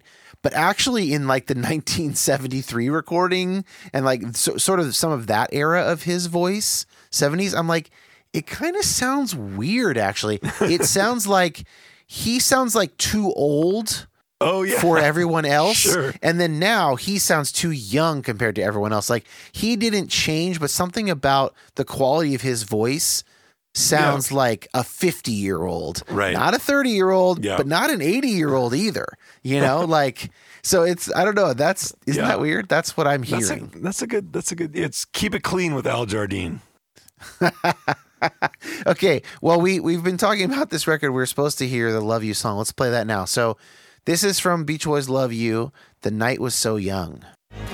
In my bed, I think of her eyes, and it makes me sigh. I think of her voice, and it makes me cry. Is somebody gonna tell me why she has to lie? She'd be so right to hold me tonight. Love was made for her and I. Oh, That song is such a tease because the lyrics are so weird and about this like very particular mentally ill man's life. like it's just like what is Oh. this? What is this psychiatric patient is recounting Oh, no. the What are you order in talking which about? he does things? Like I Yeah. went to my sink. Right. It's just like you are not. So that kind of throws you off the scent of how cool the composition is musically and all those vocals and even some of the instrumentation going on. Some of that guitar work. Like it's cool, but he just sounds like he's been committed. And like they let him out to do this. I mean, it's disconcerting as well as Oh, it is man. silly, but it's a really good song. Am I just like trampling over your sacred heart here? I'm sorry. Jason. yes, you are. You did. Your work is done. Oh, I'm No, sorry. I mean, you know what? You're right, but I think it's in that line of like busy doing nothing, help is on the way, and those kind of jams where it's like, for most people that don't know what that means, most of Brian's great songs, the lyrics were written by either Mike Love or other Tony lyricists. Asher, Van Right. Dyke Parks. There Yep. we go. Love You is all Brian, and it was. I mean, you're literally right. It literally was sort of. You're right. The verses are weird, intimate, and super like minutia level, like details of some man's life. Yeah, man. The Night Was So Young to me is a serious highlight off of Love You, which Love You is a serious highlight out of the Mhm. Beach Boys for me. So, but it's got that soul, man. It's got that feeling. It's got that when the whole chorus comes in of the whole group. Yeah, that's what I'm it's- talking about. It's the better song, man. I think it beats Pacific Coast Highway, which is too bad because I love that. That's Why God Made the Radio. Yeah. So my vote Oh. there is Night Was So Young. I don't know. Okay, Where I you gotta at? figure out. Am I gonna use my veto here? Am I gonna need one coming up? I'm not gonna need it, so I'm gonna use it. I'm going to veto you because I'd rather listen to and talk about songs from That's Why God Made the Radio than Love You. Okay, so And I was wondering, my guess is that you might be the opposite. You prefer Love You to That's Why God Made the Radio. I really love That's Why God Made the Radio. And in fact, I mean, we were both at that show on that tour, the 50th Yeah. anniversary. We were at that show together. Have you not gone down into Beach Boys Love You much? I have. No, I have. I've spent time with it. I like I'll Bet He's Nice, Let Us Go On This Way. I don't like Honking Down the Gosh Darn Highway. Oh, yeah? Keeping It Clean with Jardine. I don't like that song. I don't like Ding Dang. Oh, you know, there's like Beach Boys fans that make YouTube videos that are like 8 hours of Ding Dang on loop. No, I don't know. Oh my goodness. That's a thing. It's a weird. So look, if I'm going to be kicking it out, then let's spend a little time talking about it because it is a very interesting artifact. I mean, the like crochet artwork cover, which I love. What's that called? Cross stitch. Yeah, the yeah, cross stitch cover artwork. I love it. It is just such a weird record. What do you want to hear or tell us about it? So yeah, I think this was made as, I think for Brian, he was kind of coming out of a big, dark, restricted time, and he was encouraged at this point to write music again. And so he was really on his own, and it was going to be called Brian Loves You, but it turned into a Beach Boys record. So it is super, super weird, but you should probably play I'll Bet He's Nice. I'm going to play I'll Bet He's Nice. I'll bet he's funny and that ain't all. I'll bet he shows you quite a bomb.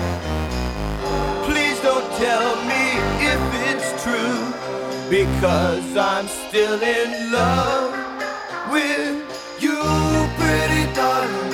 You, my pretty darling. You, pretty darling. You, my pretty darling.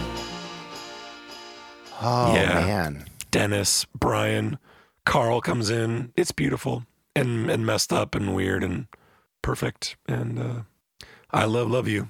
Where would you, I'm not asking you for your entire 1 to 32 ranking here, but like approximately what number do you think Love You is on your top albums list? Man, you know, I've never laid it all out. And so I bet if I started to, I would surprise myself. Yeah. I bet it would end up in the top 10 for sure. Okay. So you really, it's up there for you. I think Yeah. so. Yeah. Yeah. I mean, I sing these songs with my kids and I play this a billion times, you know. It's a true it feels like an outlier, but again, this is like the first Brian Wilson production since Smile, I think. Yeah, I think that's right. And so it's often considered to be like the last of the really good albums, sort of chronologically. Right. Until That's Why God Made the Radio, which was a full 35 years later. Crazy, huh? Isn't that insane? 35 years later, the best thing they had done in 35 years. Yeah, you think so? You think it's the best one since? I think it is the best one since Love You. Yeah. Yeah. It's hard because there's albums that are like, oh, but this album's good, but then there's stinkers on it. I mean, That's Why God Made the Radio is a great listen all the way through. Yeah. I mean, there's a couple songs that are like, okay, a little too much Mike Love there, or just like a little too cheeseball, or occasionally a little too out there, like Private Life of Bill and Sue. Yeah, that one is the lyrics are weird on that one. But like sonically, musically, composition wise, for sure. I like it more than Love You. So for me, it would go back to like, I think it's probably better than Holland. I think it's probably my favorite record since Surf's Up. Yeah. Awesome. I think very highly of it. Isn't that amazing that they it's amazing that they were able to do that. I mean, it's really a feat. And it's so rare. I'm not sure if it went under the radar to fans. It's amazing they did it. Yeah, I mean, I will bid a sad adieu to Love You, and I would encourage people to give that a spin, get freaked out, and then give it a spin like a couple months later, and maybe check out Mona on repeat a couple times.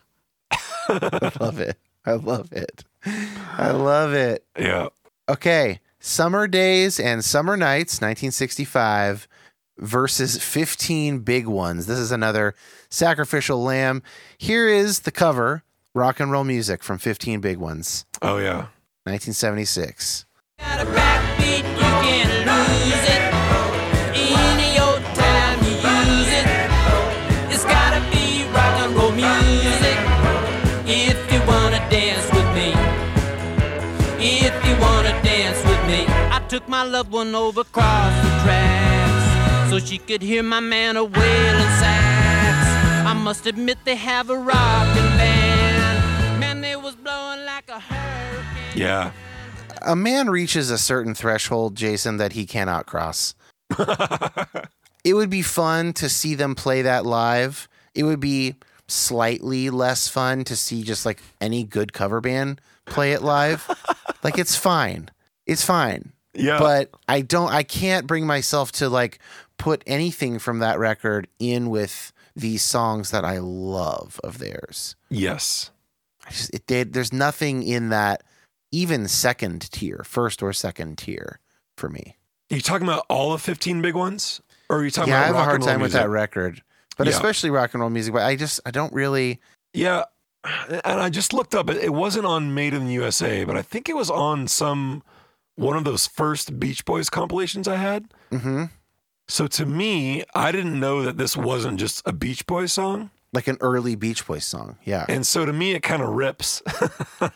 Yeah. It's It what kinda sounds rips, like Catch a and it's Wave got- or something. And yeah. it's got the Brian, that vocal arrangement, that rock, roll, rockin' in a row. You But know? I guess to me, it sounds like those 1963 recordings, those Right. original songs like this sound way better than this. Right. That's So a good it's point. like, it's really, he's lost a step from a production angle, or if someone else produced it and just didn't have his chops. Yeah. So that it's where I could see like knowing it that way or whatever from your childhood, but Yeah. sonically, I don't think it can compete with those tracks. Yeah, that makes sense. I hear that. Oh, yeah. So, yeah, what's the next track? So Summer Days and Summer Nights, we get California Girls, man. Oh, jeez. Yeah. I mean, this is just a bloodbath. That's it. It's a bloodbath. It is. I wish they all could be California. I wish they all could be California. I wish they all could be California girls. The West Coast has the sunshine and the girls all get so tan. I dig a French bikini on Hawaiian Island girls by a palm tree in the sand. Yeah. That So- song exists as if on the rings of Saturn or something. Yeah. That song's not even in our atmosphere. Yeah. It Yeah. lives somewhere else. Right. It's so good. And that just put everyone on notice, too. I feel like, whenever you hear interviews about Brian Wilson documentaries, where everyone's always like, as soon as I heard that song, that one just like opened it up like, oh, wow. Okay. What's this guy doing? Well, this is 65. I mean, this is Yeah. early in the Beatles' career Summer still. Days. I mean, this is like Rubber Soul's 64, right? Right. So this is No, is it? No. Rubber Soul. no, it must be 65 because it's that's the one 65. that he listens to before Pet Sounds. So this is before Rubber Soul. California Girls. Side 2 also. That's crazy. Yeah, man. California Girl, that intro is so... Man, just as you're playing it, I'd never noticed the Farmer's Daughters reference. Like they're shouting out their own jams. You'd never noticed Midwest Farmers' Daughters? Well, no, but the song Farmer's Daughter by the Beach Boys. Oh, I didn't put it together. I never noticed they were like shouting out their own jams. But yeah, Oh, nice. obviously California Girls wins this one. Although Yep. Brian rushes it a little bit on the chorus. I don't know if you've ever noticed it. He needs to lay back of the cut a little more on that. Have you noticed Yeah. that? No, I have noticed that. He's Yeah. ahead. Okay. We don't need to talk about 15 big ones, but I mean, please, if you have something on it, and I know you do. Well, I know yeah, you do. so it's cool. Like on that Feel Flows box set, there's some new versions of Susie Cincinnati, which is Which killer. they play live sometimes, right? And I think that kind of gets buried in 15 big ones a little bit because I kind of overlooked 15 Big Ones, but I had the record and threw it on, and I enjoyed it more than I thought I would. But I don't need to hear them doing a bunch of old rock and roll covers. Right. But I love It's Okay a lot, and Hadophonia I love a lot. So there's like good, I mean, Brian was writing cool stuff still, just not a ton of it, you know? Yeah. Yeah. Not enough to populate an album. All right. Next up, Little Deuce Coupe versus our singles collection. So Ooh. here is Little Deuce Coupe. You don't know what I got. She's got a competition clutch with the 4 on the floor, and she purrs like a kitten till the lake pipes roar. And if that ain't enough to make you flip your lid, there's one more thing. I got the pink slip daddy, and coming off the line when the light turns green, she blows them out of the water like you never seen. I get pushed out of shape. Yeah. Lots to love. Yep, for sure. For sure. Okay. But it's up against Kokomo. To the rhythm of the steel drum band down in Kokomo, Aruba, Jamaica. Ooh, I wanna take you to Bermuda, Bahama. Come on, pretty mama, Key Largo, Montego, baby, why don't we go to Kokomo? You get there fast and then we'll take it slow. That's where we wanna go. We gotta go Martinique. I just fucking love that You song. love Kokomo. So much. I love Kokomo. I bet if I Oh, my choose Little goodness. Deuce Coupe, you will veto me on that. I don't have any. Oh, I do have. I have 2 vetoes left. That's right, huh? So yeah, I might. But let's see. You know, what you, It's we'll interesting. see what you Like say. both of these songs, like I know and love, although neither of these are really like super high on my list. Although Little Deuce Coupe, I just think about my dad singing Little Deuce Coupe, so it's a killer jam. What are your thoughts there, man? I don't know. This is a hard one. You know, Little Deuce- my again, thoughts are I just have never connected as much to the car songs. Yeah. Maybe it was growing up in California, but the surf songs just hit me better, hit me harder. Yeah. Even, just from that same early period.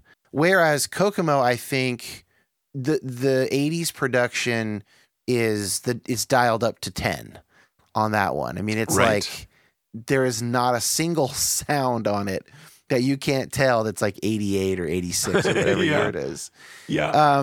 And so I think it gets lost because of that. But I think as a song, it Yeah. is like incredible. Yeah. It's an incredible pop song. It might be one of their 20 best. It might be one of their 20 best written songs. Yeah. Like at least in terms of pure pop. And so I go with Kokomo personally. Well, dude, so that I love that take on it because I realize like the lyrically, Little Deuce Coupe, although I understand what the lyrics mean, you're right. It doesn't really speak to me emotionally. Yeah. It's got like a nostalgic thing to me. And, but I'm you gonna- know what? I'm going to catch.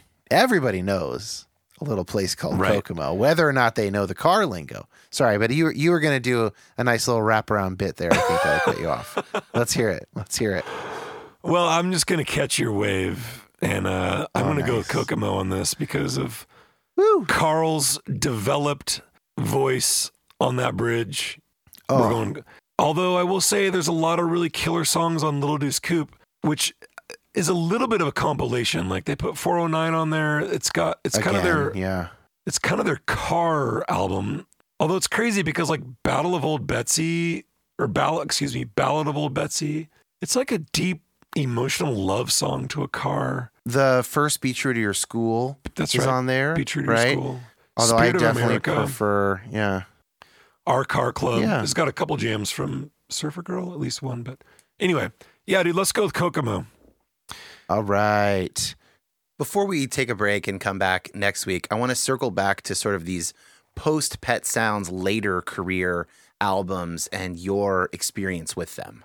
Like, what's the first Post Smile album that you thought, I love this record? I had the impression that those records were not options to love, that they were Yeah. not worthy of love in the way that Right. that Pet Sounds and Smile were. So what was the first one that you're like, no, I love this record too? Do you remember? Well, it's weird because after that, then it made me get into those like 2 for CDs, and then it was like Today, Summer Days, and Summer Nights, and I was like, oh Yeah. my gosh, like So first you Okay. went backwards through the earlier catalog. maybe so, but I think Friends is probably the next one where I was like, bang, Friends, this is amazing. I love the whole thing. Yeah. I think for me it was Surf's Up. And I think that Smile led me. So when my timing was different than yours. I got into Pet Sounds in college, and I am a few years younger than you as Yeah. well. And so because I had gotten into them through Endless Summer, which didn't have any Pet Sounds tracks on it. Oh, right. So then in college, when we're starting to get Sherwood going, I'm listening to Pet Sounds, maybe like 03. And All right. when does Brian's version of Brian's reworked Smile comes out not that long after? 04 maybe? 2004, yeah. 2004. So I got into Smile like within 2 years of that being released. Wow. Like before. So I was like, but just a little before Okay. it, because I remember we were on tour in 2004, probably our first tour. That must have been. And I like went into a Barnes and Noble and bought the CD with it had the white O-ring cardboard sleeve. Oh, yeah. I watched that DVD that came out, when they did it live Yeah. with Van Dyke Parks but so I think then that led to Surf's Up because Surf's Up has Right. Surf's Up on it. Yeah. And Surf's Up is my favorite track on Smile. Maybe tied with Good Vibrations, but I'd known Good Vibrations for, on its own merits for so long. I mean, obviously similar era because that came out, but by the time Brian's Smile came out, we had already digested that Good Vibrations box set Smile stuff so much.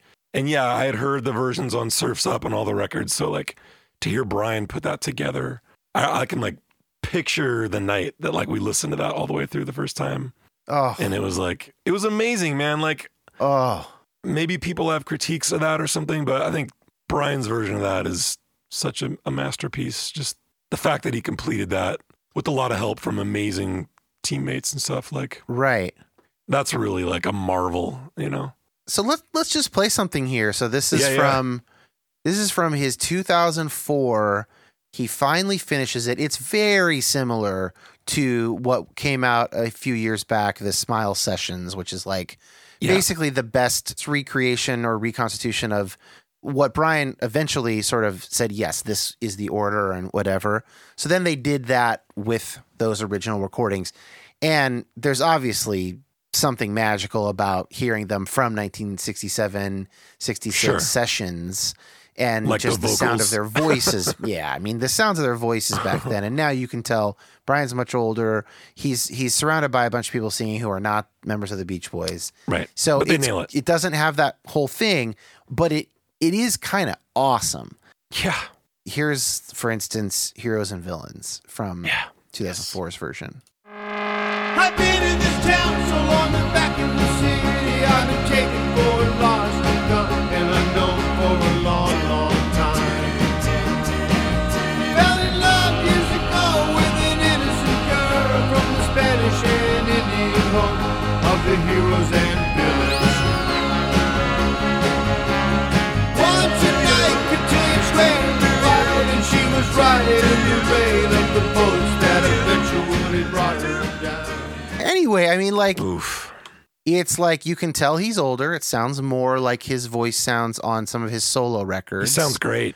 He sounds but so it sounds good. great. It Yeah. sounds a lot better than it sounds these days, which Yeah. that's the first thing I noticed. Yeah. It's a clean sounding recording, but it is warm. It doesn't sound overly slick. It sounds like just a really clear version of kind of the same gear they might have used back then.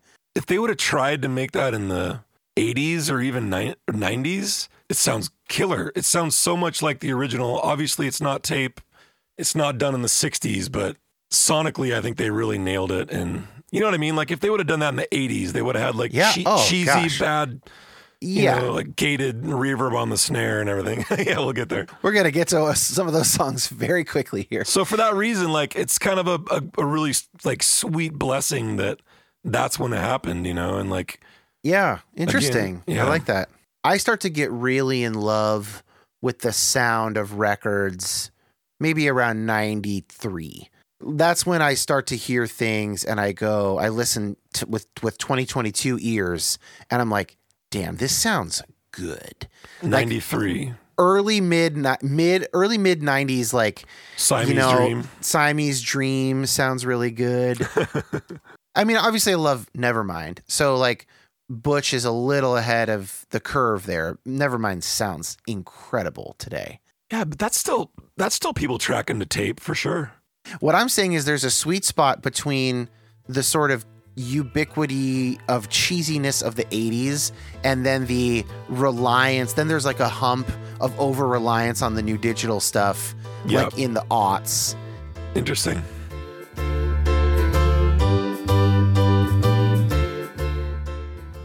If you made it this far, man, you are a true believer, a true head in the best way. That will be it for part 1. Next week, we get an even longer part 2. And I totally understand if this is too much Beach Boys for you guys. But if you are loving the whole thing, please message me, email me, find me on social media, whatever, because this stuff is so fun and I love connecting about the Beach Boys. Huge thanks to Jason for spending so much time, doing so much research, and helping me further connect with my favorite band of my entire life. I'm excited for next week, part 2. See you then.